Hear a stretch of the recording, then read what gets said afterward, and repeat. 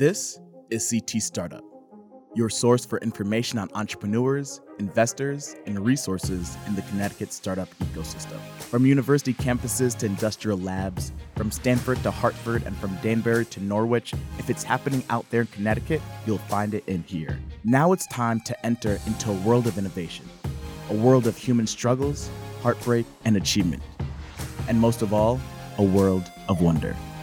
Welcome to CT Startup.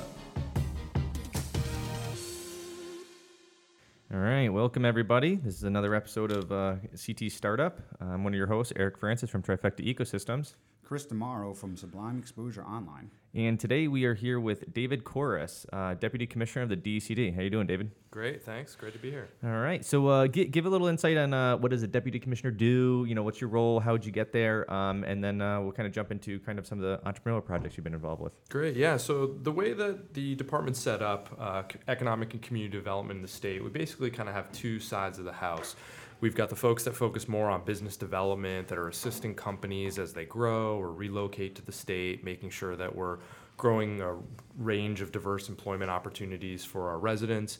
And then there's my side of the house, which is more infrastructure and what I consider to be sort of place-based. It's about investing in communities, investing in properties so that they're best prepared for further private investment. So that could be anything from sewer and water to road improvements to attractions that underpin tourism and visitation to the state. And, you know, I got into this through urban planning. My background is in planning. I was the planning and development director for the city of Bridgeport for several years. So I've got a bit of experience at local government, understand sort of the challenges that our cities and towns face, but also the significant opportunities. And before that, I worked at an organization called Regional Plan Association, where I was vice president and Connecticut director, which was helping communities across the New York metropolitan region be more prosperous while also kind of enhancing social equity and environmental sustainability. So let me ask you this. How did you end up at the DECD, and what made you decide to make that hour-and-a-half commute from Stanford to Hartford every day? Because I still can't believe I'm not going to be able to get over this for a minute. Yeah. So, you know, our state's really interesting, right? I mean, it's simultaneously small and compact, which makes it a really interesting place to work, and you can kind of get to know people pretty relatively easily. But it does take a couple hours to get from corner to corner. You know, I always say that I have a bit of a higher tolerance than many to kind of stitch together the neighborhoods that make our community of our state so great. But I think, you know, that's got to be one of our biggest opportunities and challenges is, you know, Governor Malloy has said this in the past, you know, the greatest city in the world stretches from the banks of the Potomac to the shores of the Charles. And some of its most vibrant neighborhoods are New York City and Boston and Center City, Philadelphia. And we, by networking together downtown Meriden and New Haven and Stamford and Hartford, we can stitch together our assets so that they function as neighborhoods of something larger. And what I always say is, you know, that's the life that I live, right? I'm in New Haven right now. I'll be in Groton this afternoon. I'll go to sleep in Stamford. Yesterday I was in Bridgeport and Hartford and Waterbury. And I can see how you can create that critical mass by networking together the complementary assets that our communities represent. But very few people have the tolerance that I do to kind of overcome our infrastructure hurdles to make that work, which is why, you know, the Hartford Rail Line that we recently opened up in June, or Fast Track, which opened a few years ago now, those investments are so important because those are the types of transportation alternatives that will incrementally get us to the point where it'll ultimately feel no different to take a rail line from New Haven to Newington than it currently does to stand on the subway from Bushwick to the East Village. That was a great answer. That you just killed that one. That was wow. I might have talked about that stuff. Right? Like that was. But so I guess on that kind of idea is that, I mean, it seems like you have like the Connecticut, you know, view, not the individual fiefdom view that all these cities have. I mean, being a part of some of the groups of Innovation Places, which came out of DECD, which is kind of placemaking. It's supposed to be placemaking for sure. we still ran into the fiefdom nature of Connecticut. I mean, we have 169 different towns. They all try to kind of compete, and especially with the cities, right? We do. I mean, I remember one fact that came out that was like there's more people in the New York City, more people hired by the New York City than live in Bridgeport. Yep. So there's more people on that payroll than there are living in the city of Bridgeport. Yep. Which kind of gives you a little perspective. Oh, absolutely. So again, like how have you dealt with that kind of, again, each city kind of protecting themselves and I want the funds and I want the big project that's going to revolutionize the state? Yeah. So, yeah, I mean, just to give a sense of scale, right? The average city in the United States is about 100 square miles. Bridgeport is 16, Hartford's 18, New Haven's 14, right? Really? I mean, 100 square miles? That's like the average? Yeah, because they're the metro areas. Like they're neighborhoods, but they're part of the city. Yeah, but if you even just look at the city of Atlanta or Jacksonville or Phoenix, and a big part of that is because these are newer cities in relatively undeveloped areas. So as they grow out, they annex more land. As we grow out, we come up against municipalities that have existed for hundreds of years. Exactly. Connecticut is dense. Yes. We are dense, and I mean that in every sense of the word. Absolutely. So with those 169, I think we have some successes, but definitely still a far way to go. Some of the successes a few years back with some federal funding as part of what was the National Sustainable Communities Partnership, we actually brought together New Haven, Bridgeport, Norwalk, Stamford with their peers in New York City, Mount Vernon, New Rochelle, Yonkers, and we worked together on a strategy to orient our growth around our rail system and really try and overcome what, the rut that you can get stuck in, which is incentivizing companies to basically just move between municipalities without growing the region. Or states were fighting against New York and to go back and Absolutely. forth, back and forth. Oh yeah, I mean there was the classic example for, there was a decade there where basically New York and New Jersey were just subsidizing the same companies to hop over the Hudson River, and they'd go from Lower Manhattan to Jersey City, from Lower Manhattan to Jersey City, making use of the same workforce but not paying the state's taxes. And so, I think we have some good coalitions that exist, some that are interstate, but particularly within our state, there's a 5-town initiative right now between Stamford and Fairfield and Greenwich and some of the other called the Fairfield 5, where they're working together and going down to New York to pitch entrepreneurs and companies and giving a unified voice and saying, we're not asking you to come to our municipality. We're trying to present to you the array of opportunities that exist in our region. But that governance structure of 169 makes it incredibly difficult. And I would argue one of the things that becomes most compromising is that it's impossible to expect 169 local governments to each have the breadth of expertise that is required to successfully compete in the 21st century. So yes. We're handicapping our own ability to interact with companies, to interact with our residents who are trying to be entrepreneurs and start businesses when we don't have the ability to create the whole toolkit. And so what we've done a lot at the state and the councils of government and other entities are sort of at the front line of this, are trying to help the municipalities understand that by working together, they're going to grow the pie so that each of their slices are larger. Yep. Now, when it comes to like infrastructure in Connecticut, is like, how do we compare to other states? I assume the rail line that came in, the bus line. It's kind of interesting. A lot of the Innovation Places stuff, they talked about like, we need this for millennials to come here. We need this for the professionals to come here. Do we need that? And honestly, so I'll leave you with that one. But I also have another question about your Fairfield 5, Sure. kind of a thing, because I always feel like that side of the state is they want to be New York, but they're in Connecticut. So again, like, do we need? What infrastructure do we need? What have we done already? And kind of the outlook on that. Yeah. So I think what's really interesting about sort of the need for rail, I'll say, and the need for rapid transit is that it's just part of the full system that increases what I would say kind of broadly defined as resilience, right? So whether, we can't say definitively whether, the new population or the changing population is going to want this mode versus this other, or economic development is going to be driven by this mode or this other. But we can say definitively that by having a robust transportation system that provides a full range of options, from highway to rail to bus rapid transit to bike lanes and sidewalks, that makes us resilient, so that as preferences change amongst residents and amongst businesses, we're best suited to meet that demand, however it manifests itself. But it's also resilience in terms of, we're thinking now about the hurricane. For a couple of years, I was working on disaster response in Connecticut and resilience and community resilience in the face of sea level rise and climate change.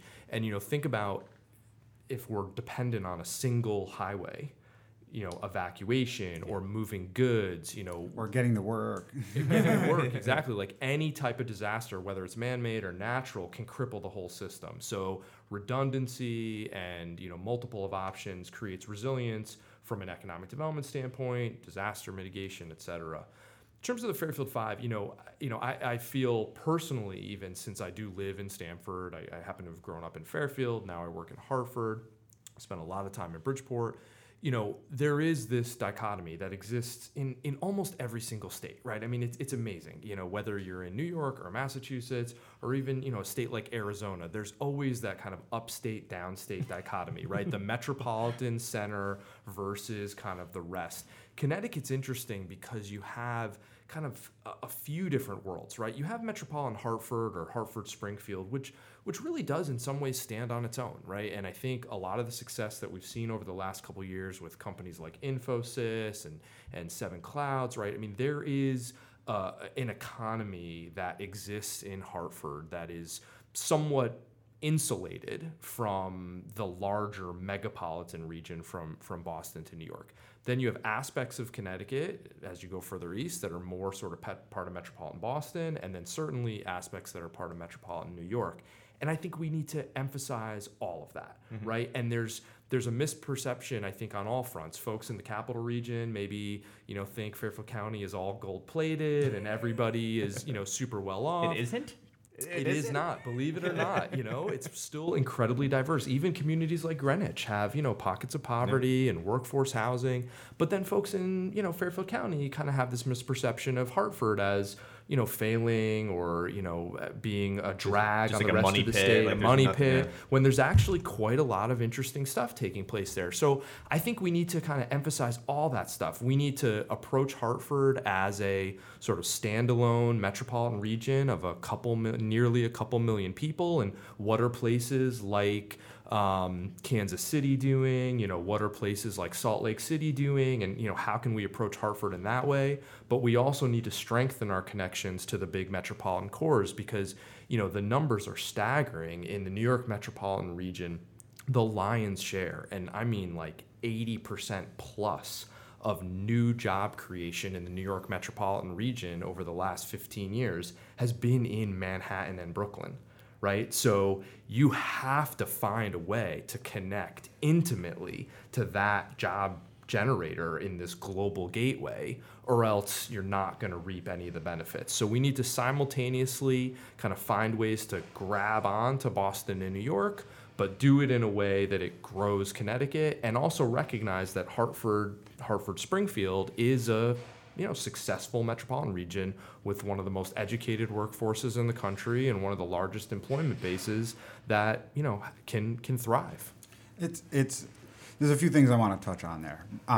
First off, I agree with your assessment pretty much. Like, I always kind of liken Connecticut to, it's like a child caught between divorced parents. Like, we're constantly being pulled between Boston and New York. And like, everybody above like Middletown is a Patriots fan, and Boston Red Sox fan. Yeah, and a Red Sox fan, yep. And everybody south of that is a Giants or a Yankees fan. Yeah. It's ridiculous. It's like as soon as you cross that line, it just with 7 Mets fans sprinkled around.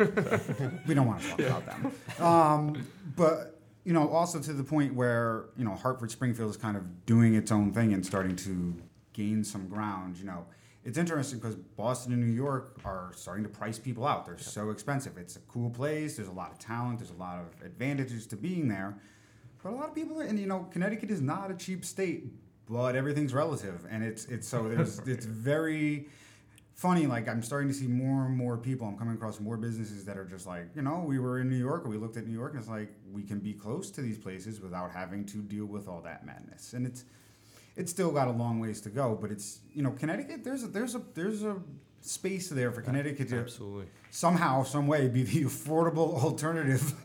Yeah, right. The affordable alternative to New York and Boston. No, it's absolutely right. I mean, we looked at the IRS data a few years back at where sort of young professionals were going, and there was this misperception. I think it was, a bit more dominant 10, 15 years ago that people were going to Atlanta and Phoenix, kind of low cost, high quality environment places, when the reality was the vast majority of our young people, either for college or post college, were going to Brooklyn or Brookline, right? They were going to the inner ring suburbs or the outer boroughs of the two largest metropolitan centers.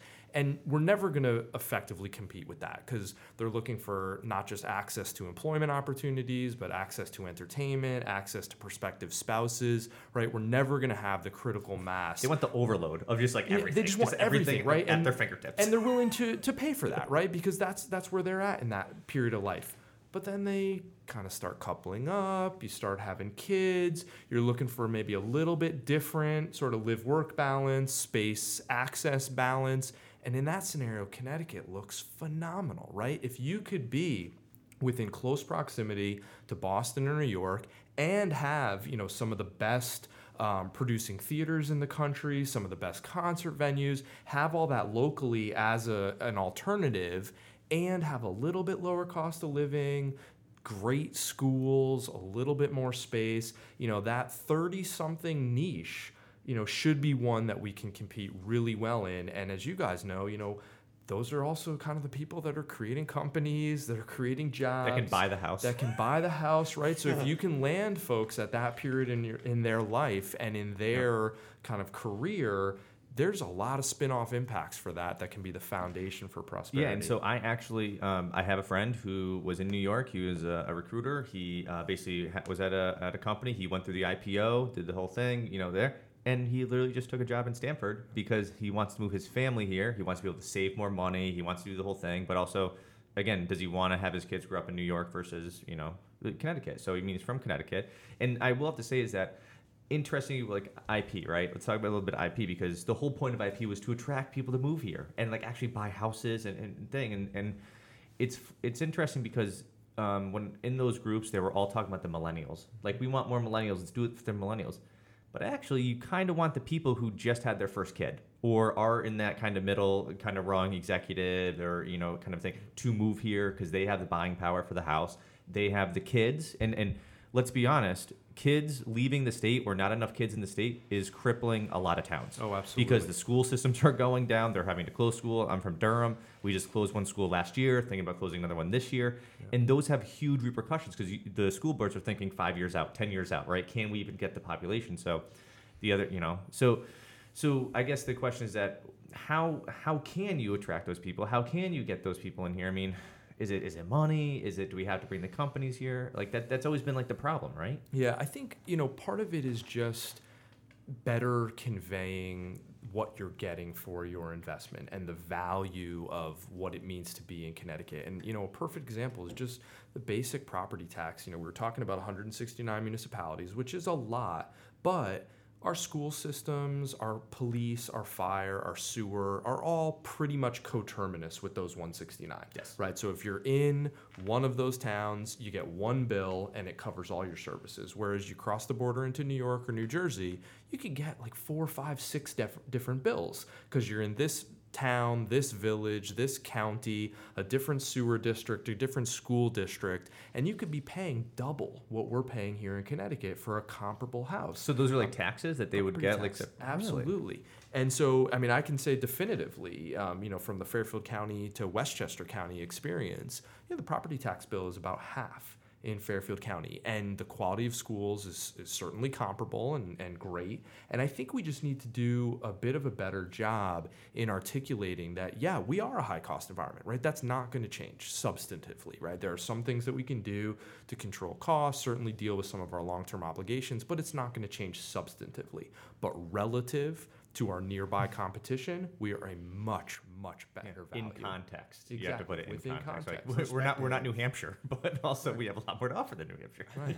Well, and I think that also goes back to the whole all these different towns and stuff. It can be really hard to put together a cohesive vision when everybody's vision is different. Mm-hmm. And like you said, we get that one tax bill and it's covering, the fire, the school, all that. And that's, on one hand, that's good. But on the other hand, does every town One need... big number, yeah. Right. You know what I mean? Do we have to have... Does every town have to have a fire station? Does every town have to have its own police? And they don't. Durham has a resident state trooper or whatever. Yeah. But, when it comes to, the school system, they've been just shedding people. The school's a great example, because you are going to have, over the coming years, a juxtaposition of suburban and exurban municipalities losing student populations and potentially shutting down elementary schools that are contiguous to urban centers that are still growing and having to build more schools. And we're going to have to come to a point in the state where we say, are we really going to allow a building to be mothballed and several miles away construct a new building because it happens to be on other side of this artificial line that was created hundreds of years ago? Yeah, and again, the magnet school stuff, what's happening with crack, ACEs, I mean, that kind of helps alleviate a little bit of it. Mm-hmm. But again, they're still, I mean, you have some kids from Hartford that are still traveling an hour and a half to school. I mean, I went to a magnet school when I was in Durham. I went to a Meriden school, and that literally still was an hour and a half commute, and it's only a 10-minute drive, right. So there's always the logisticals, but that is, I think it's interesting. Small towns are dealing with different problems right now than the big cities are. And I think that, like, my mother's in small town politics, and she just sees it. It's very hard to try and kind of think about innovation at a town level versus a city level. Also, as you probably know, dealing with townies versus people that live in cities, a little bit different perspective. Most towns don't want new things to come in. They want to keep it kind of rural. Granted, I mean, I'm one of those millennials that I love having a car. I don't use necessarily public transportation because I feel like my car is my piece of freedom. Like, if I want to get out of a place, I can, and I want to live in the country. So it's just been it has been very interesting to see how different towns and cities react. Well, I think it raises an opportunity to help but for some of the perverse incentives that the property tax system creates, where towns who kind of may not otherwise want growth feel that they need it for certain ways because they have to build that grand list. It does allow for an opportunity to link what's happening in the cities with the future of the towns in an interesting way, where if a town is aging and there's likely to be a lot of home sales in coming years, well, the apartments in the city next door could be the pipeline of future home buyers that they absolutely need, right? If they're losing home value because the office park that's in their community is having a hard time leasing up, well, it could be the older industrial building being repurposed as commercial loft space in the city next door that creates the jobs for the home buyers that will underpin value in their town. So it's, I think we're at potentially an interesting moment where some of the smaller communities and some of the towns could realize that actually there's a reason to get behind what's happening in the cities, because it's a way outside of our borders to achieve results that will benefit our properties. Get the overflow of cities, right? Absolutely. Like we want to take on the overflow of what's happening. Yeah. So, I want to touch on real quick, Eric and I grew up in the same town, and I had the complete opposite experience. I went to CCSU. I was like, I want a city life. And I don't want a big city life. I didn't want to go to a New York or a Boston, but, I ended up buying a house in New Britain because I wanted to be more involved in things. I want to be closer to things. I wanted to be able to do things, right? But, going from Durham to New Britain, I get people asking why. There's that rural-urban divide where, there's like... And, I'm going to be a little biased, but I definitely feel like, the rural people can be very judgy and very dismissive of the cities. Hartford gets a lot of flack. New Britain gets a lot of flack, even though New Britain's definitely on the upturn. I would say the same about Hartford. Meriden has come a long way, but people stay. And people still say, oh, you're gonna go get stabbed. Be careful. Yeah. It's ridiculous. But there's now there's opportunities happening in these cities that just couldn't happen in a place like Durham. So 100%. There's really not a choice for these towns. It's kind of like these towns got to start getting on board with this. And, actually, one of the things we talked about before we started recording was the opportunity zones. You're involved in that, right, David? Yes. And, I know it's not quite definitely a thing yet, and we could talk about that in a second, but, projects like that where it's actually like encouraging investment into cities potentially, you got to follow the money, right? People will eventually follow the money. If the money's going into the cities, like it's going to evenally there's no choice. Unfortunately, it's a trickle down. Yeah, right? You're saying it's going to go to the cities and it's going to trickle to the suburbs, right? But where's the status on those opportunities? Yeah, sure. Actually, I think New Britain is potentially one. Yes. Yeah. So there are about 72 in the state, I believe. Which were the maximum amount of census tracts that we could designate. There were several hundred that were eligible based on their socioeconomic characteristics. And then we designated the 72 that we thought were best aligned with our overall strategy of transit-oriented development, downtown revitalization, neighborhood revitalization. And basically, there's a lot of hope that opportunity zones are going to kind of be the difference between these long fallow sites being developed that otherwise wouldn't. And we try and caution folks a little bit that this is not going to make projects that didn't work before all of a sudden work. Yeah. But what it is a massive source of equity capital directed and focused at these geographies in a way that it never has been before. So all of a sudden you have thousands, probably hundreds of thousands, definitely millions of investors across the country looking to park their resources in a location, and they still are going to be looking for getting a return. They're still going to want to make that be a sound investment. But all of a sudden now you have the federal government saying, well, you might have been looking at everywhere. Now we want you to focus your attention on these neighborhoods. And for a place like Connecticut, that is really a tremendous opportunity, because all of a sudden now the properties and the projects that we've been serving up in places like Hartford and Meriden and New Britain and New Haven, all of a sudden now have like an additional layer of incentive, so that investors who might not have otherwise thought about that community will now look at it as a place for investment. And it's kind of, so the way I've kind of seen it is that, one, you're right, these investors still want a return. Yep. They're not impact investors or like just throwing it to a nonprofit kind of a thing. It's almost trying to incentivize the real legitimate investors that are like, listen, I want to return my money. We have plenty of it. Like, let's make something happen. And it's almost like just de-risking it just a little bit, right? Because if they're not getting the capital gains tax on it, well, they only need to make 4 or 5%, not the 8 or 9%, right? Or yada. That's absolutely right. What it does in my mind, it sort of shifts the risk profile of the investment community, where like now everyone can kind of maybe move one category riskier than they otherwise would have, which again doesn't mean that everyone is still going to look favorably on that project in downtown Meriden, but more people will than otherwise would have but for this incentive. Maybe the right person comes along, and there's so many empty factories and empty buildings, and again, it's getting better. But now, like you said, there's this additional incentive. There's a reason where maybe someone who hadn't been considering a place like Meriden or Hartford or whatever now will look at them. And, these things can snowball. Absolutely. One project can really transform a neighborhood. In New Britain, we had a brewery open up on Arch Street, which is kind of an economic dead zone. And now things are starting to happen there slowly but surely. It's only been open a few months, but you could already start to see the changes here and there, and so on a grander scale, that can really make a difference. Yeah. And another thing too is that we had so I was at the Mid-State Chamber Board, and we had a group come in, and they had a project about an opportunity zone. Crazy great project. They're going to put an amphitheater right downtown. It's going to be artist lofts. Awesome, right? That'd be like great.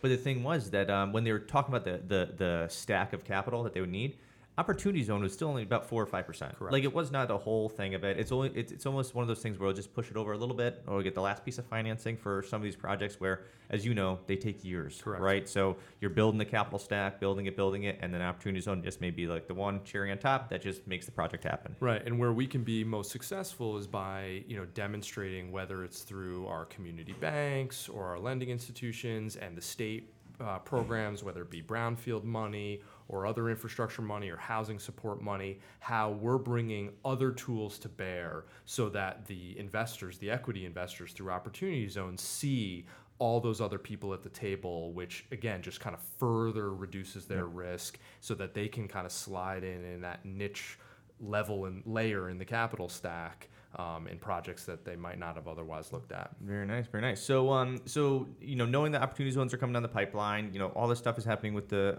state. What would your piece of advice be for entrepreneurs trying to work with the DECD, trying to get some of these bigger projects and so forth? Yeah, I think first and foremost, just reach out. I think we're very responsive. We have a good, robust team of professionals kind of across the gamut, from infrastructure to small business development to large corporate support.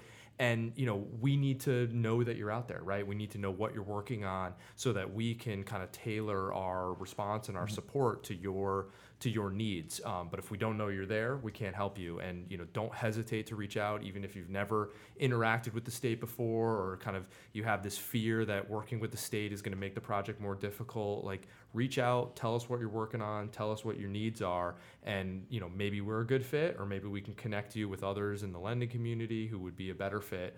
But we just want to know who's out there and how we can help, because we're invested in the ecosystem of entrepreneurship and innovation and business development across the state. Very cool. So is there a contact they can hit you up? I mean, we have so many listeners that you may get bombarded by emails. Yeah, but, no worries. Yeah, no, I mean, just the phone number's fine, 860-500-2340, and we'll direct you to the right person.